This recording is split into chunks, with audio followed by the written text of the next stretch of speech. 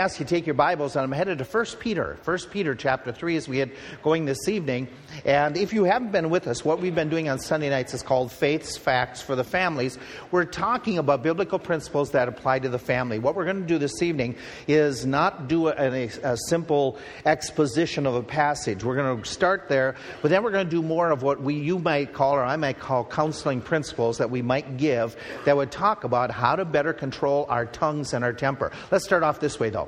Let's start off. There's myths and legends that are abounding. Using a cell phone when pumping gas, can cause an explosion at the pump. True or false?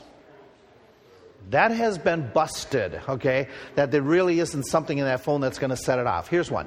Babies who are exposed to classical music will have higher IQs than those who aren't exposed to good music. True or false?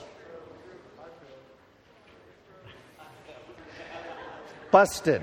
It's based on a study that comes out of the University of California in 1993, where they took a number of college students, had them listen to classical music, and then gave them a second IQ test. Supposedly, by this one study, then they showed a great increase, so classical music was said for years that it increased. A number of universities since that time have started to follow up and do research and say, okay, what's the deal here? Does classical music all of a sudden stir up some of the brain cells? None other of the institutions have been ever able to do the exact same, come up with the exact same results as the University of California. So many have come to the conclusion it's not a truism, but it's more of something based on one false study. Here's another one. Mr. Rogers was a Navy SEAL in Vietnam.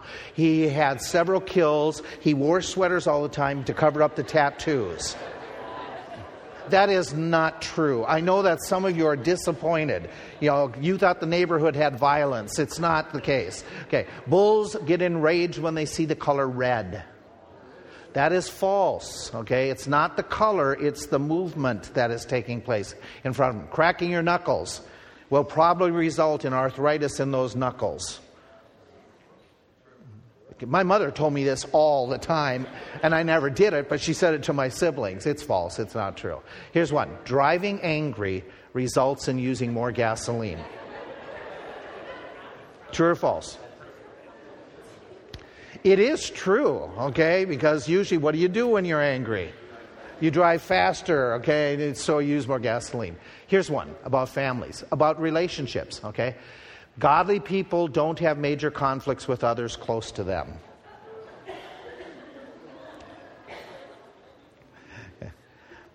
Theoretically, this is supposed to be true, but practically speaking, do even godly people at times have some conflicts?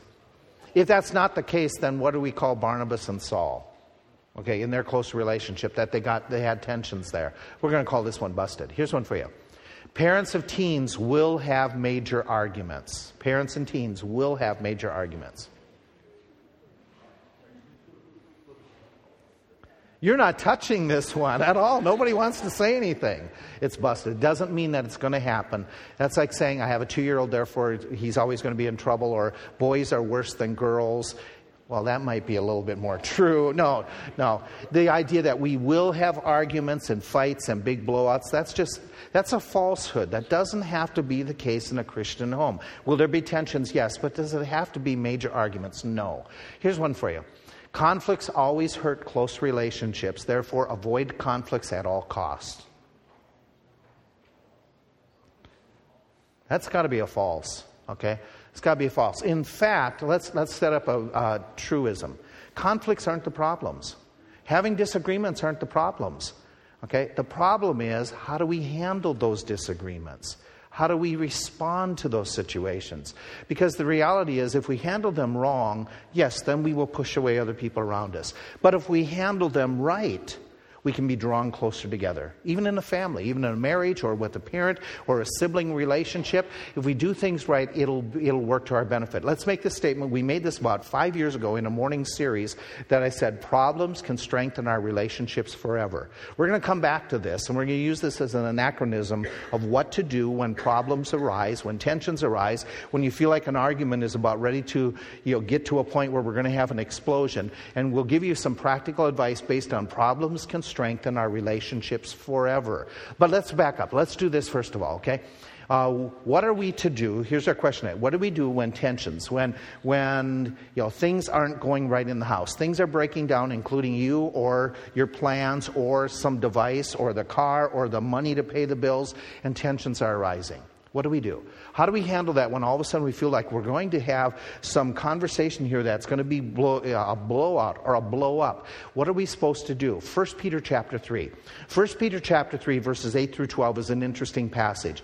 In the context, if you look at the first few verses right before that, he starts off saying, likewise, verse 1, you wives. And he talks about wives and husbands' relationships in the first 7 verses. He talks about what the wife is to do. She's supposed to be worrying about having a good relationship with her husband. She's supposed to be having that meek and quiet spirit. She's supposed to be respectful to her husband. Then in verse 7, he shifts it and talks about husbands. Here's what you're supposed to do. And we looked at both these texts here a couple weeks ago, where he says to the husbands, dwell with them according to knowledge, giving honor unto the wife as the weaker vessel, being heirs together, that your prayers be not hindered. Then he continues a thought. Finally.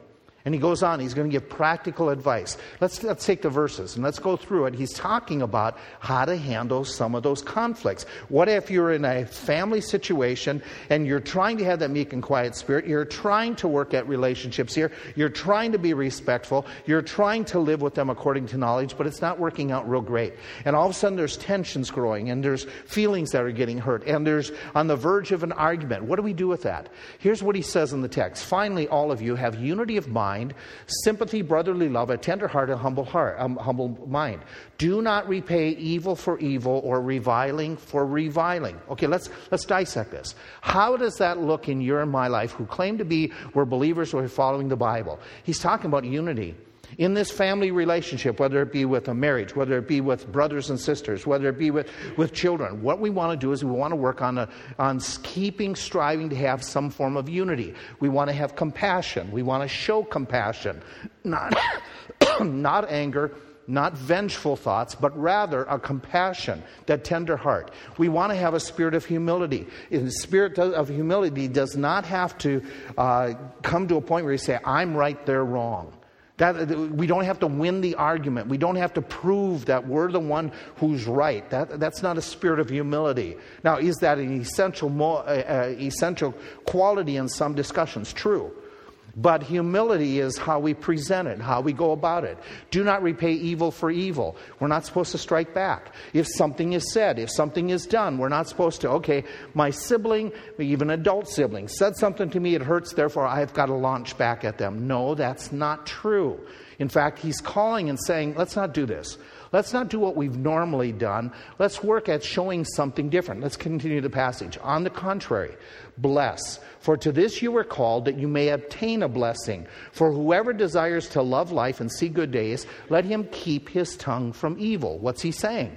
In these people relationships at work with family members, he's saying kindness when you're hurt. You respond with kindness rather than striking back, rather than reviling back.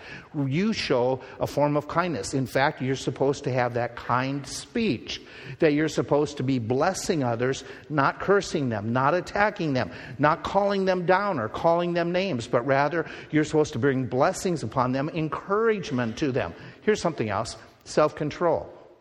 Don't let your tongue all of a sudden start saying things that are going to cause some deep, deep, deep hurts. The person hurt you. They forgot something. They said something. They were inconsiderate of your time, and you want to strike back. You're hurt, you're bothered, and you want to let them have a piece of your mind. And he says, don't do this, don't do this. Practice self-control. Don't get upset, don't get vengeful in any way. And he says, keep your lips from speaking deceit. And he goes on, let him turn away from evil and do good. Let him seek peace and pursue it. Be honest. Even in the midst of these discussions, in the midst of an argument, in the midst of tension between you, a coworker, you and somebody in your family, be honest. Don't resort to lying, to exaggerations. Don't resort to everybody in the world does it, as the argument. He says, be honest in that case. Do good to the others.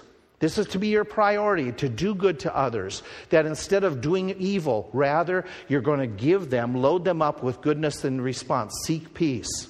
In fact, he says pursue it, which brings us to another idea. It's a word that we don't want to use too much in our vocabulary, but this is a word when relationships, this is essential. We need to learn to compromise, to find that common bond, that common unity that says, okay, how do we handle this discussion, this argument, this hurt?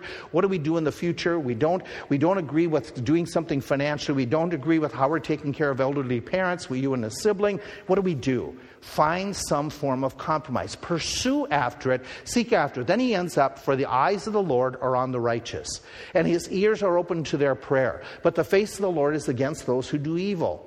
What he's saying in essence is you and me, the way we walk with others, our family members, our kids, our parents, our brothers, our sisters, our spouses, the way we treat them affects how the Lord and I walk together. If I'm not walking in a right relationship with my wife, then I can't have a right relationship with the Lord. If I don't have a right relationship with my kids, I can't have a good relationship with the Lord.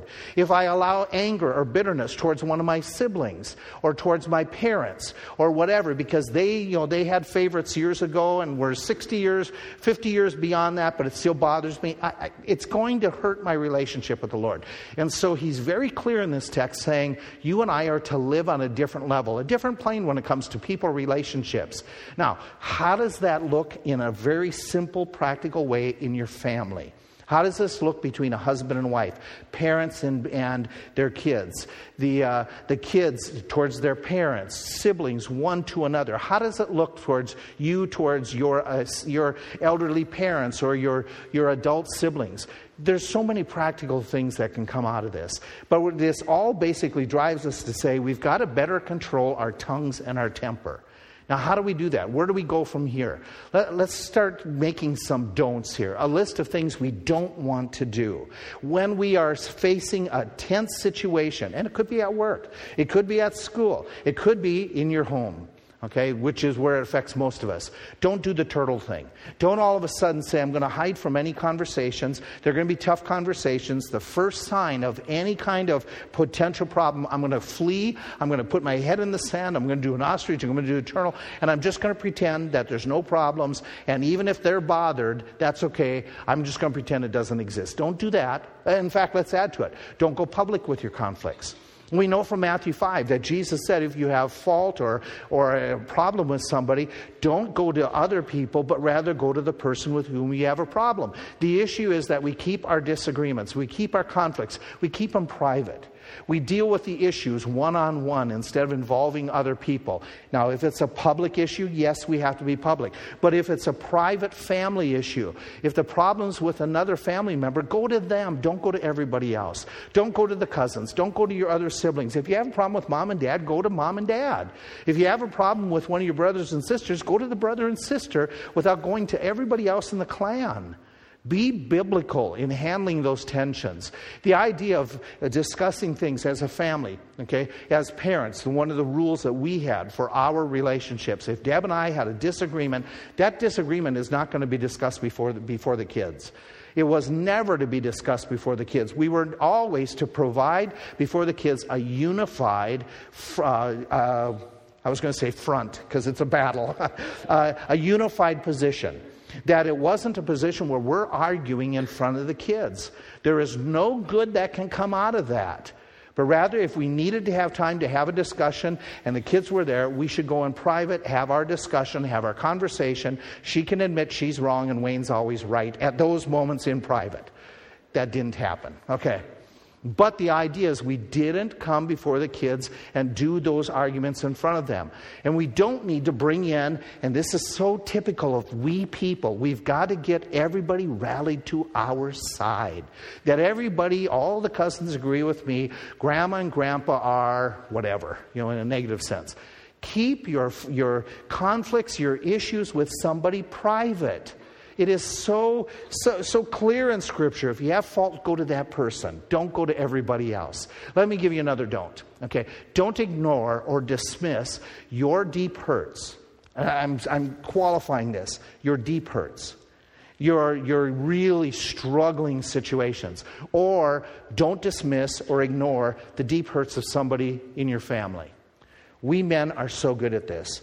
It didn't bother me, so I don't know why it bothers her. And we can just ignore it.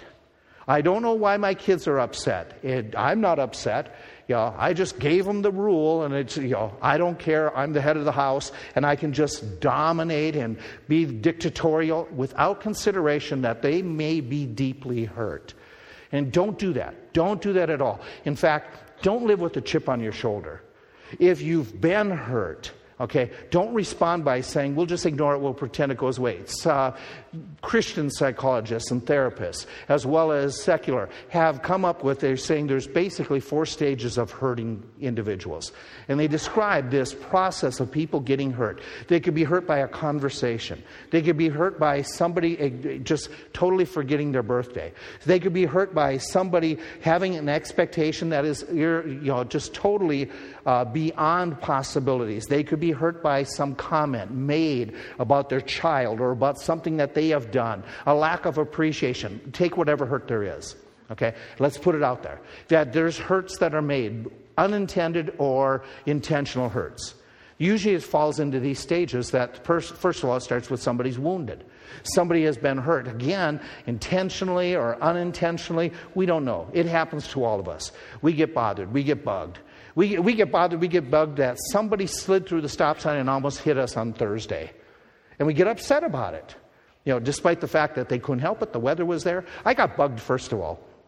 And Thursday I got kind of bugged. First thing I saw was this road got closed. A tree fell on the line, so early in the morning on Thursday they closed the road. And so people had to turn around. Well, people were turning around, and the place that they would turn around, since the street wasn't blocked up here, was they'd come down to our driveways here at the church, and they would see, the road's closed, so they want to turn around. There's a mailbox out there. And there's a light post out there. So they made the right assumption that there's a driveway there. I can pull into this church parking lot and turn around. Makes perfect sense. But then I saw a number of people turning around on our front lawn. And my original reaction was, how dare those stupid drivers drive on our lawn? Wait a minute, stop. They couldn't tell where our lawn was, right? Well, you weren't here. You couldn't see it. You couldn't tell anything out there. You had no idea. Is it a parking lot? Is it a lawn? You saw the trees periodically. You saw the islands. But that front yard looks very inviting. It's flat. And they needed to turn around. And so my initial frustration was just because I didn't put myself in their shoes. Does that ever happen to you, that you get upset and you... No, see, you guys are much better than I. You would never do that. Things happen, and sometimes we don't get over them. We don't learn how to deal with them, or we choose not to deal with them. But we're wounded, we're upset, we're bothered. And what happens is, if we don't deal with it, or if we don't get over it, it's going to turn to something worse. So you got the wounded heart. That's where we're all at some time or point. If it's not dealt with, it goes into what's called the cold heart. The cold heart is this. It's when somebody has been hurt, unintentional or intentional, and they're really bothered, but their normal response is this: I'm not going to bring it up. If I bring it up, it's going to be a blow up. But it bothers me. And I'm walking around here thinking negative about my parent or my kid or my spouse or my relative. And I'm really upset with them, but I don't have the nerve, I don't have the compulsion to talk with them about it, but I'm going to stew about it. I'm going to be bugged about it. I'm going to assume they're going to do it again because they're dumb, or they're wicked, or they're insensitive, or and you put whatever you want. And it starts growing into this thinking negative about that person, thinking negative about that person, thinking negative about that person, with the expectation that they're going to fail you again. They're going to disappoint you again. And by the way, if you're constantly thinking that about somebody else, what will they do? They will hurt you again. They will fail you again. They will do something that will bother you. So you start with, first of all, the wounded heart. Then you don't deal with it. You just let it fester. You get into this cold heart where all of a sudden it's just like, okay, I'm not bothered, but you really are. And you're really holding on to it. That can lead to this. If you don't change, if you don't address it, it can lead to what many of the therapists and counselors would say, it'll lead to a hard heart. This is where now you've entered into a really bad zone. This is the idea that then when there's conversation that comes up, you're bitter. It's gotten more than just anger. Now you've got bitterness. You've been thinking about how terrible this person is, how terrible that they treat you, how awful they are, how that you're not the favorite, others are the favorite, and your parents don't really care. And when they try to talk to you about it, or they try to deal with the issue, you refuse to make things right. You refuse to talk. You refuse to change your attitude. You refuse. And everyone around you, or including yourself, you're living on eggshells because it's going to explode. Because you're walking around with a fuse that's half lit and it's ready to blow up because somebody has not learned to deal with the hurts and the heartaches in a biblical fashion. They've chosen just to harbor it, just to sit on it, just to let it fester, just to think negative. You do this at work. You do this at home. We do this with people that we just expect them to fail, and they will. They will fail us. Here's where it gets really a problem. This is for marriages where it becomes catastrophe. Is all of a sudden comes to an apathetic heart. It comes to a point where the person doesn't even want to work with the relationship anymore. They don't care. They don't like the person. They might love them, but they don't like them. And they just basically, I want nothing to do with the person. Well, we're here. We're just kind of enduring. It's a broken relationship. Comes to a point of apathy. It happens with relationships with parents. It happens with relationships with spouse. It happens with brother and sister relationships, that it's come to a point that it's not been dealt with, and people have harbored this chip on their shoulder, and it grows to a point that it kills the affection that should be there according to the Word of God. Don't let it come that way. Don't let it get that far. You have to say, okay, if there's a problem, if there's difficulties, we need to talk. Oh, let me flip side this. Some of you aren't, the problem isn't you don't want to talk about it. You don't want to express something.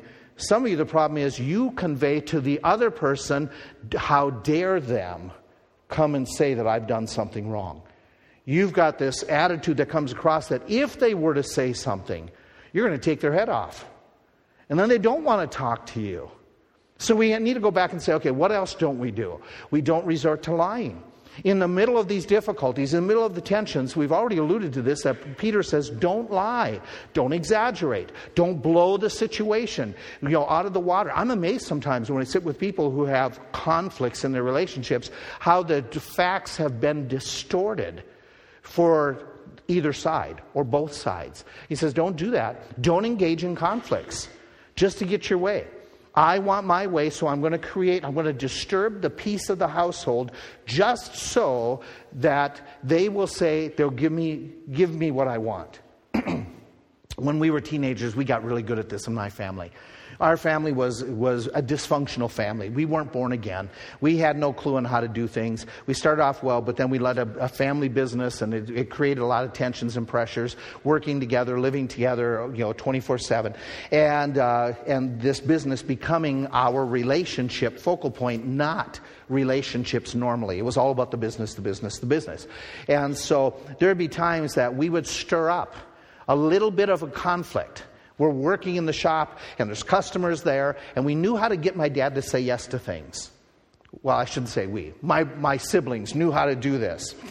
Okay, well, they're not here. Okay, but we knew how, and I was probably the worst of them all, is that if I started something, if I created a little bit of tension in front of a customer, my dad would give way real quick because he didn't want to lose the customer or lose face in front of the customer. So we could just bring up something and, in the middle of saying, hey, Dad, can we get off work? Can we have the car? Can we do this? And then bring up something negative with it. And we would get our way. How awful. It worked, but how awful. The Bible describes it this way. From whence comes the wars and fightings among you? Come they not even of your own lust? You lust, you have not. You kill, you desire to have, cannot obtain. You fight, you war, yet you have not, because you have not. The whole point is, our selfishness can lead to conflicts. I want things my way. And if I don't get them my way, I'm going to create a conflict. How awful. How terrible. Don't do this. Don't resort to calling in the heavy artillery. The heavy artillery is verbal assaults. There are a number of us that when we are verbally attacked, we're going to back off.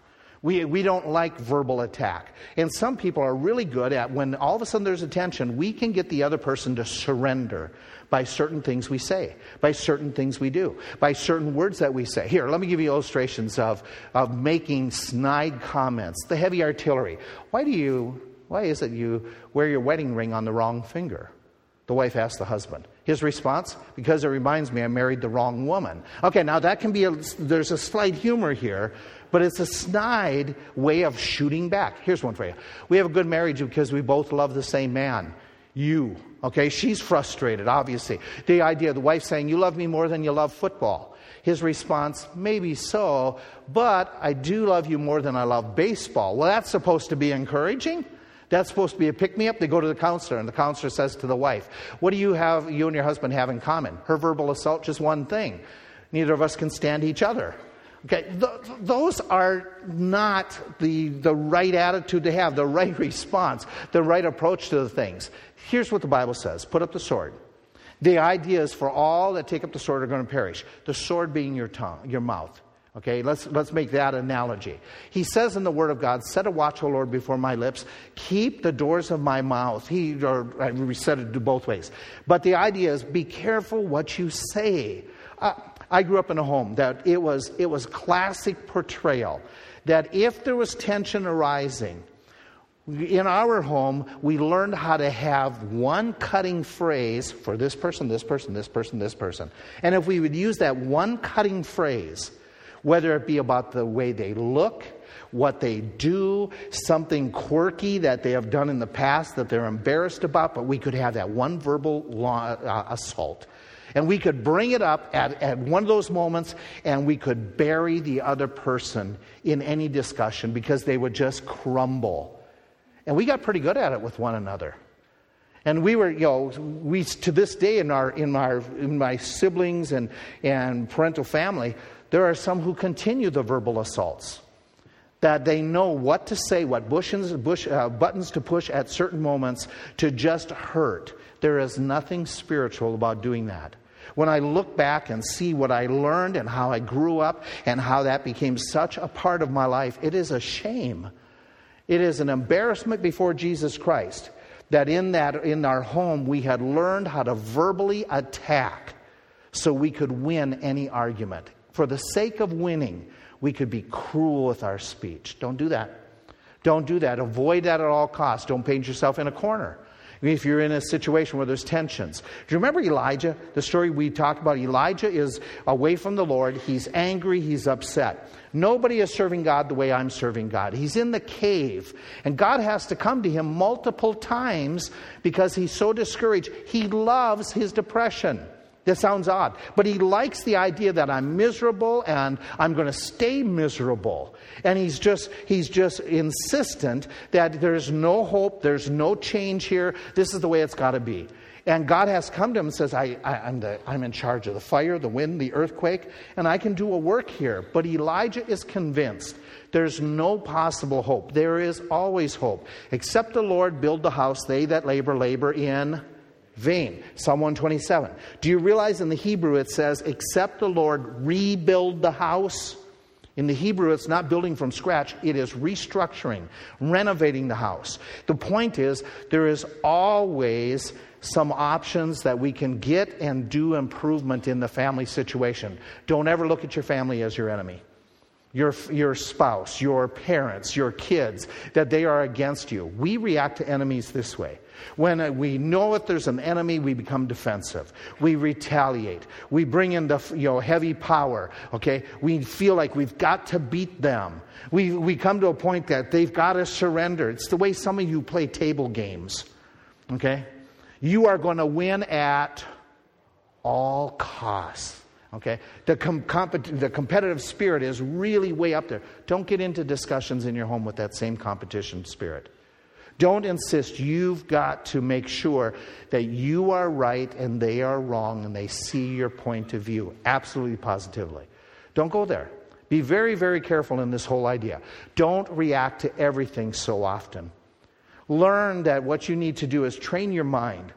Train your mind to start looking for the positives. This is so difficult. But look for the positives, especially with family members God bless you as you endeavor to do this. Look for the positives when you're disappointed. Look for the positives when somebody forgot you. They forgot something they told you they would do. Look for the positives. Look for those things that are beneficial in this.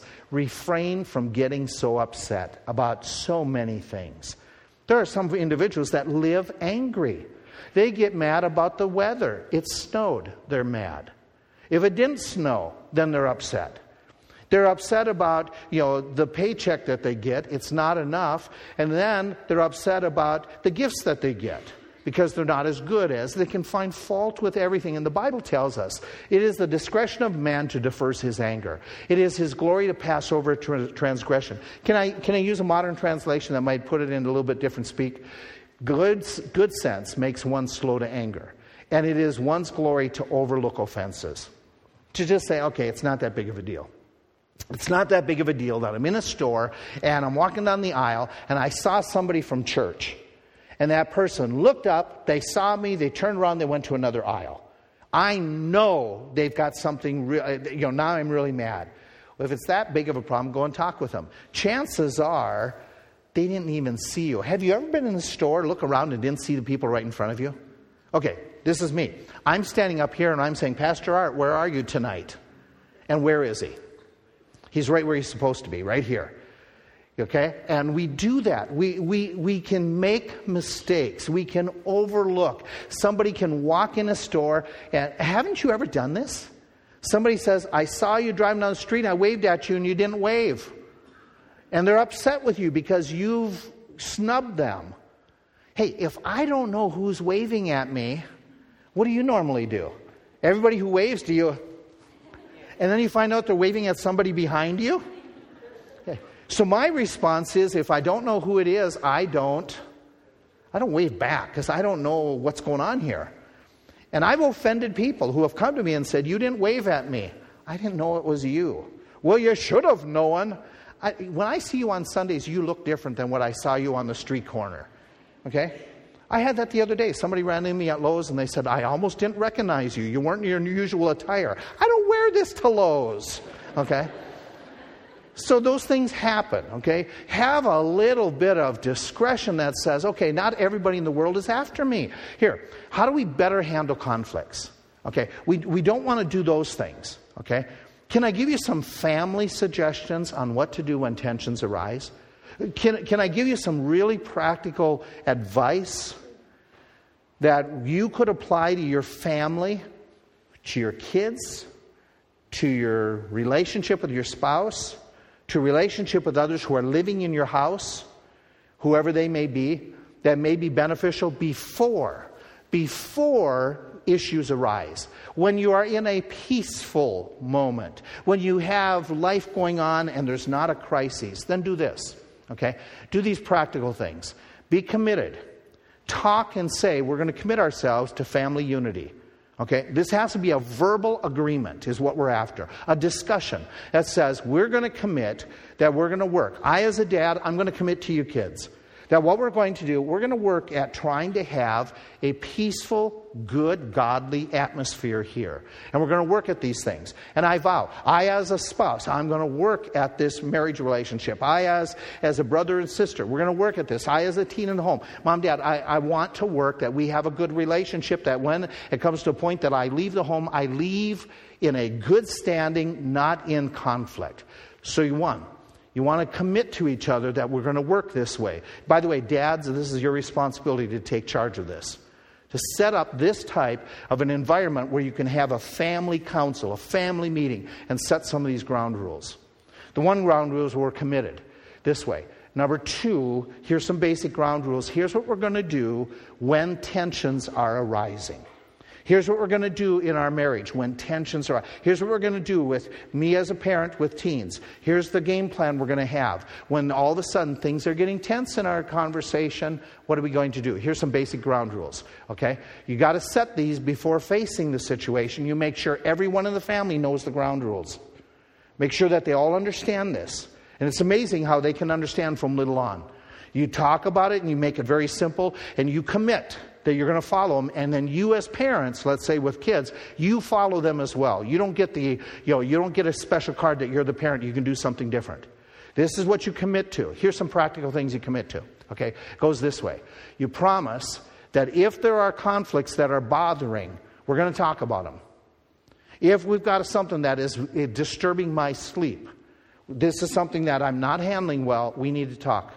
We need to talk as a parent-child. We need to talk as brother and sister. We need to talk as husband and wife. We need to talk about it. You make this commitment.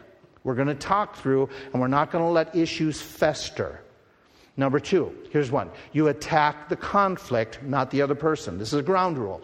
That when we have a conflict, we are going to address the conflict. We're not going to do this stuff, this kind of stuff. We're not going to focus on finding who's to blame, who's to blame, who's to blame. I understand that we need to find out cause and effect. I understand that.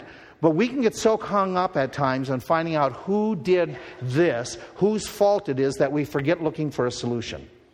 That instead of saying, we got to resolve the problem, we get all hung up on who made the problem, and the discussion goes at blame and accusation and attack instead of what are we going to do about it?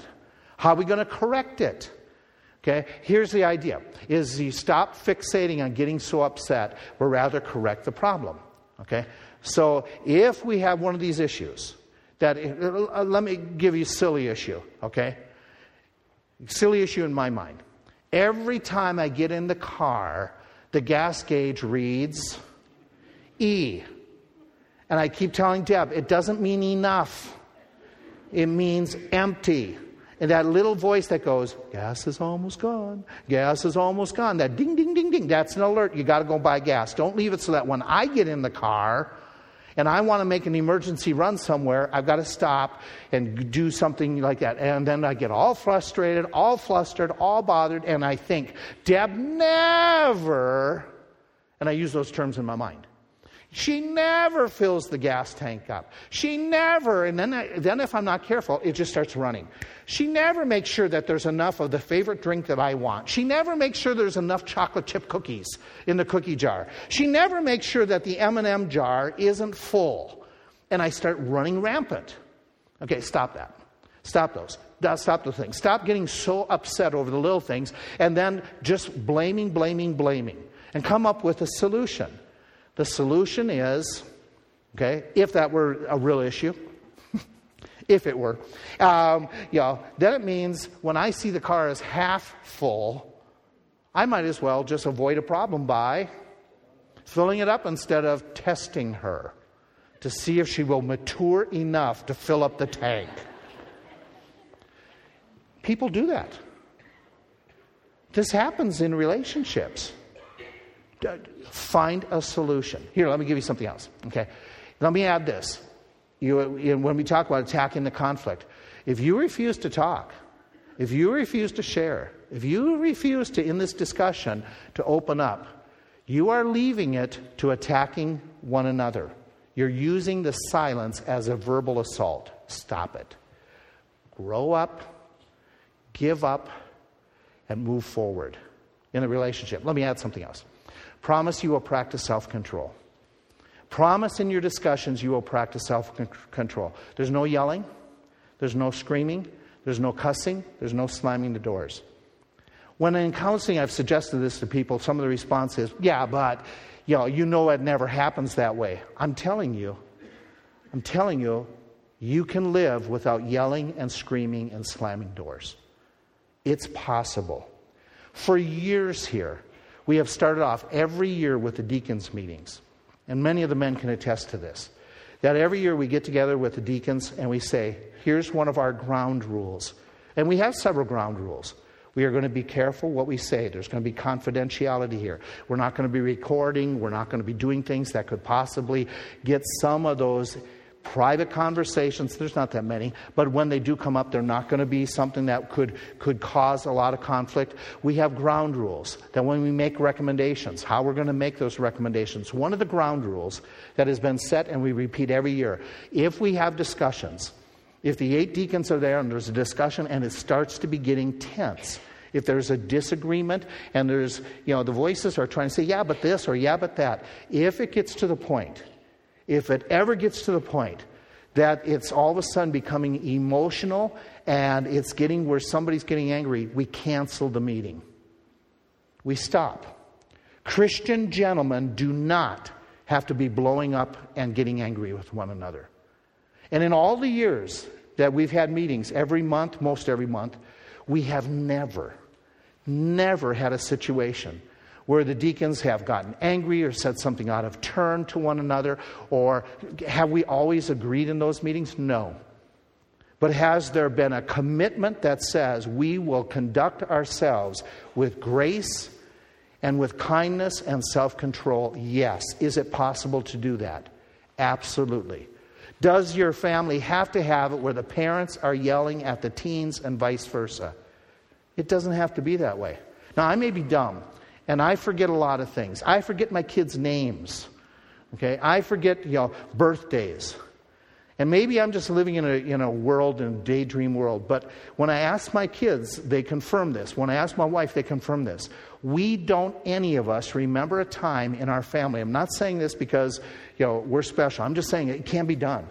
None of us remember a time when we got into any form of a yelling match in our family ever, where it got a verbal tirade, where there was that upsetness that it turned into an angry conversation between the parents and the teens. Now, between the teens, the kids with one another, they will attest that happens sometimes. When we weren't in the house, that some things, got verbal slings. But none of us remember any conversation where the kids were yelling at us and we were yelling at the kids. We don't remember any time like that. Again, we may be dumb, but I believe biblically that we can operate that way as families if we are committed to saying, okay, now, do I remember times that it says, I can't talk about it right now? If I say anything more, we could get into something that's ungodly. I remember those moments and saying, I need a timeout. You need a timeout. And doing those types of things. Practice self-control. Promise you will be respectful.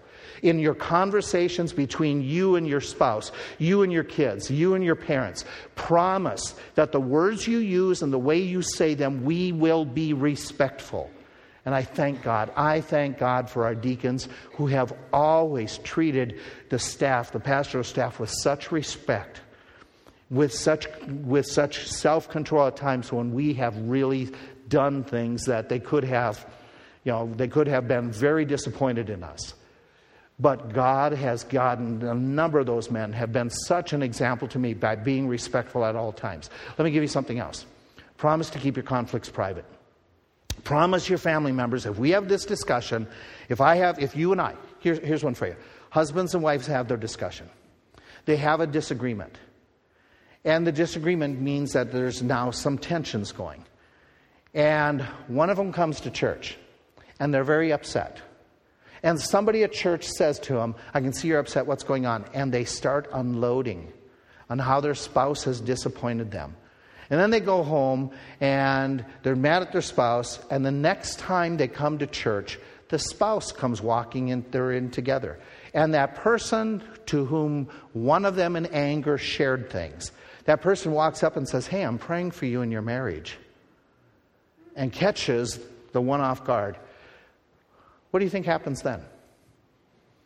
What do you think that person who wasn't here last week, but their mate unloaded on somebody else, what do they think their mate is doing? Telling everyone. And everyone in church knows our problems. I have had more people say, I'm not coming to church because everybody in church knows we have some difficulties going. Don't go, and if you're angry, don't go telling everybody and their brother. Keep it private and respectful to your spouse. Now, are there moments we might need mediation? Are there moments you might need intervention? That's a gimme. But please, for the sake of your kids, for the sake of your spouse, please keep privacy a very, very high priority. Allow for questions and answers. What I mean by this is this. As a parent, I come home one day, and I've used this as an illustration before. I come home one day, and Tony was not doing what I had told him to do before we left the house. He was supposed to do some chore. I came into the house. The chore was obviously not done, and so I, in my mind, have now relegated Tony to be the most lazy teenager in the entire world. That he doesn't listen to this one chore that I gave him. He's a worthless bag of skin. All this is going on in seconds in my mind. Now, you would never think this. This is my evil heart. Okay, and I'm really upset with him. And when I come walking into the house, I am after Tony. Okay, to you, he's Pastor Tony. To me, he's just lazy. Okay, so I'm after him, and I'm seeking him to the house. My wife says, "What's wrong?" "Nothing. Where's Tony?" And I'm on a mission. Seek and destroy. Where is this child? Where is this teenager who didn't do the one thing that I wanted him to do that day? And I find him up in his room. He's doing something that's goofy, that's a waste of time, like homework. He's not doing what I told him to do. And so I'm mad at him. And my first thing was, "Why are you so lazy?" "I don't know, I guess I got it in my genes." Some smart mouth answer like that comes out of his mouth. And it was just, and it was like, okay, I need a timeout. So I was sent to my room, okay, and I'm there with the Holy Spirit. That's my wife, okay, at this moment, telling me, "You need to calm down, what's going on?" And the Holy Spirit and I are having this conversation, and I'm saying, yeah. Those words, "You're right," just couldn't come out of my lips. But it was in my spirit. I knew that she was right. And I come out, and I said, "Okay, Tony, here's the deal. I had told you to do this one task. You didn't do the task. Why not?" And we had made an agreement in our home that there's going to be a way of verbally talking with respect and give an opportunity to ask questions. And so it was in the conversation, it was basically, I found out that when he got home, before he even walked through the door, Deb had given him another project. She didn't know I had given him that project. She gave him another one, and he was focusing on that other project. And therefore, that took care of the one, and I came home before he got to the second one. But I was ready to just, seek and destroy. I brought you into this world, I can take you out attitude. And yet he had a very legitimate reason why he didn't do the project. He had a conflict of authorities. If we didn't have some ground rules by which they could say, "Can I ask a question? Can I clarify?" But me and my anger and the way I grew up would be, I'm in the home, I'm going to tell you what to do. You don't get an opportunity to even ask me a question because you're wrong. And so we developed a system, and what we've recommended people is this, is somewhere in here, you give an opportunity for your family members when you are frustrated or something to say, "May I ask a question, please? May I, do I have, give some term, something there that they know, that the young people know they can ask you before you discipline them and send them to Siberia. Can they get some kind of information across to you? By the way, would this help in some marital situations? That might I be able to explain something before you blow up? Have some method of communication that calls for a timeout. Maybe you want to do that. Timeout. Okay. Now, when we just did this with our kids, as time went by, some of our younger kids got clever with it. Every time something came up, timeout, timeout, timeout, no more. Okay. There has to be a limit to it. But there needs to be some communication. As well as if there's a moment where in this moment of anger, what happens if I'm excited?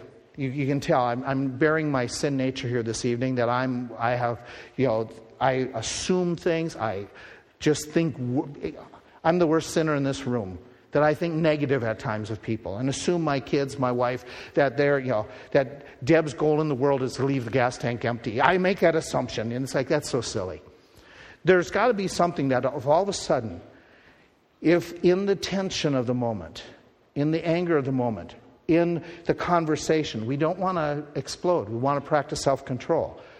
But what if that person who I'm talking to keeps on, and I can't handle it?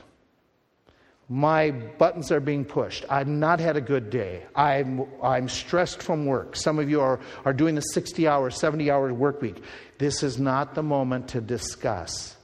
The gas tank was empty.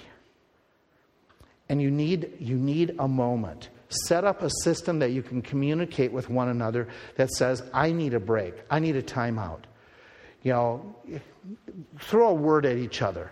That our communication word might be uncle. Something that says, I need time. This is not the moment.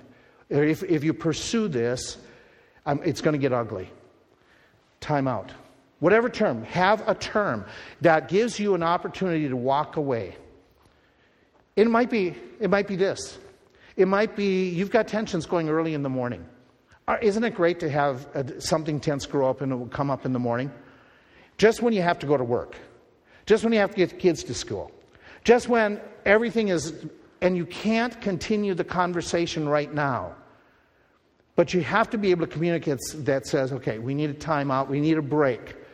But when you have set up the rules for this, and whatever term you have, whether it be uncle or whatever, with it is a commitment that you will come back to the discussion within 24 hours. That you will revisit this when you're calmed down. And they know you will revisit this within the next 24 hours. This isn't an escape.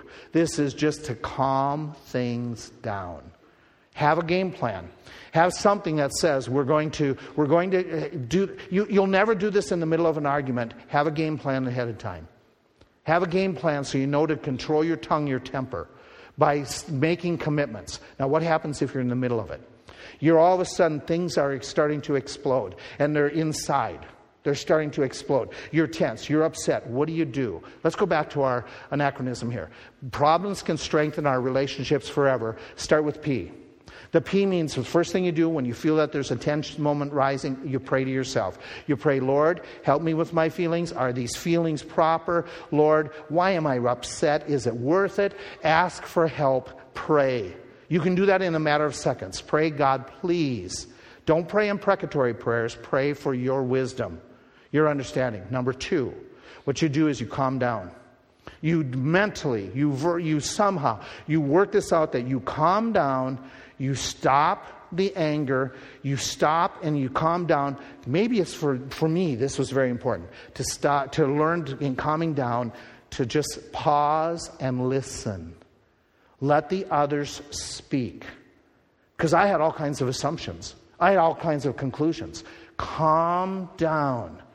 Don't rewrite the story. Don't rewrite history. If you need the time out, calm down. Let me give you another one. S, speak non-defensively. Speak non-defensively. What I mean by that is this, okay? When somebody comes and they start talking to you, don't immediately assume this is an attack. Don't go into the defensive mode. Don't strike out at them. Just listen. Be respectful. Okay, just go into a mode where what I say, I might have to ask questions. Well, I'm not sure exactly what you're referring to. What do you mean by that? Speak non-defensively. I'm going to build this up a little bit more. Let's do the O. Okay, open up to the other's opinions. This is probably the most critical of these thoughts. Be open to the other's opinions. What I mean by that is this. And we shared this again 5 years ago in one session, is validate what the other person is saying. It's amazing what happens. We can diffuse situations if we start to validate. If we start to say, what you're saying has some merit, instead of becoming defensive. You never fill the gas tank. That's an attack. Okay? The response is going to create defensiveness if she's not careful. She would respond and say, yeah, I do, and boom, boom, boom, and then we start arguing over the dumb gas tank and getting all flustered about it. And then it can go into all kinds of things about, how this or that. How she could easily diffuse if I say you never fill a gas tank. She could validate it and say, yeah, too frequently I do that. Oh boy, but that just took the wind out of all of my argument. Let me see if I can illustrate it. Okay, in some silly illustrations that talk about marriage and parenting. Let's do this one. Okay, you didn't tell me your dad was coming.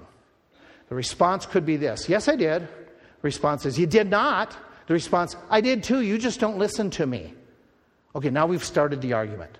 Now we started this, this accusation, one against another. How about validating? How about doing a little bit different? You didn't tell me your dad was coming. I thought I did. Maybe I didn't. I'm sorry. Whew, what a different approach. Totally different in this discussion. Well, maybe you did, but it didn't register with me. Hey, if I did, I should have been clear. I hope it's okay. Now you're sitting there and thinking, oh, that happens on TV land. Okay. No, it can happen in your home where it becomes more civil and gracious. Let me give you an illustration. Not this. You never take me out anymore. Response? That's a lie. I take you out a lot. Last month we went to Lowe's and then McDonald's. Besides, usually when I ask you to go out, you complain about we don't have a babysitter. Okay, do this. Okay, we haven't gone out for a while, have we? Response, maybe you're right. Whew, validating. Maybe you're right. But I thought it wasn't so long ago. We should plan to do something yet this month. Her response, if you want, I can check on a babysitter. Hint, hint, hint. Let's do it. You say, oh, wait a minute. Let's leave it to Beaver's parents. It can be your family. Okay, let's do this. Not this. Why is it supper is never ready when I get home? By the way, did you notice how good I said that? I've had practice at this one. Okay. I've been busy with the kids. Maybe you could help when you get home instead of heading for the couch. I work hard all day and need to unwind a bit when I get home. Well, I'd like a break too, and how about you helping me a bit and talking to me? Just a thank you would be nice once in a while to know that you care. Well, I could use a little bit of concern and appreciation for all that I do. Response, it would be nice if my husband would show that he's glad to see me when he comes home. It would be nice if you would show me you're glad when I come home too. Okay? Her response, well, yeah, I'd like a little bit of romance once in a while. I think Royers is still selling the flowers. Okay, we've got the fighting, the attack mode going. Can we change it up? Okay, can we change up and do this? Work at this. Why is it supper's never ready? I know supper's important to you. Sorry. It's hectic, the kids and all. I know when you're home, you're tired, but maybe you could help a little bit before you turn on TV. Totally different attitude. Totally different approach. Response, I realize you do a lot. I appreciate, to tell you the truth, I really need just a few minutes to unwind. I understand that. But after work and the kids, I could use a little bit of your help and attention too. It's a big pick-me-up. Response could be, I can understand that. When you pay me attention, that encourages me too. Would it work if every other day we do this? One day I get a few minutes alone before supper. The next day I can help you in the kitchen. We can talk about things, setting supper. Yeah, that sounds like a plan. It's obvious both of us are needy people. Response, maybe it'll work that I can take the kids 1 or 2 nights a week so you can relax. This doesn't have to be make-believe. This can be real-life Christian home. This can be how people would respond. If we learn to just validate the other person. Here's one for you. This would never happen in your home. Okay, why is it your room is such a disaster to the teen? Okay, when I was a kid, I wouldn't dare be so messy. It'd be great if you'd clean it just once in a while. Okay, response. I do clean it at times, but it's never good enough for you, so why should I bother? Parent response. Don't you talk to me that way. I'm your mother. I brought you into this world and I can take you out. Response. Fine. I won't talk to you at all. Besides, I never asked to be born into this family. I remember those conversations growing up. Now, none of you probably ever did. Again, I'm this scumbag of doing things wrong. But we had this. This was our typical conversation in my whole family growing up. How about this? Why is your room such a disaster? Did you have such a busy day? You weren't able to get to it? Response, you're right. I know it needs cleaning. She's validating what the parent said. I know, you're right. You've mentioned it before. I'm planning on getting it shortly. Thank you. I appreciate when you do that. It's a big help. You do a good job most every time. Response, yeah, thanks. I try, but I'm sure I could do better. It's a whole different change of approaching things. Is it possible to operate this way by getting control of our tongues and our temper? The answer is yes. In fact, let's add these last 2 thoughts and wrap up. Repeat. What I mean by that is do what we have just said over and over and over and over again. Make it so it's your typical response, not a rare response. And then do this. The F stands for forgiven, be forgiven. That you need to have a forgiving spirit, that you need to say, we've made mistakes, we need to start again. And you start again, and you start again, and you start again. And you say, okay, what do we need to do? Where does this all go? It goes back to 1 Peter chapter 3. Remember in 1 Peter 3, finally, all of you, that includes you, have unity of mind, sympathy, brotherly love, a tender heart, a humble mind. Do not repay evil for evil or reviling for reviling, but on the contrary, bless the other person. For to this you were called, that you may obtain a blessing. Whoever desires to love life and see good days, let him keep his tongue from evil and keep his lips from speaking dishonestly. Let him turn away from evil, do good. Let him seek peace and pursue it. For the eyes of the Lord are on the righteous, and his ears are open to their prayer. But the face of the Lord is against those who do evil. Don't do evil, do right. Father, help me, help my friends to better get a better grip on our tongues, on our temper, so that we would honor you in the days ahead. Thank you for the attentiveness of these good folk. Bless our fellowship in Christ's name. Amen.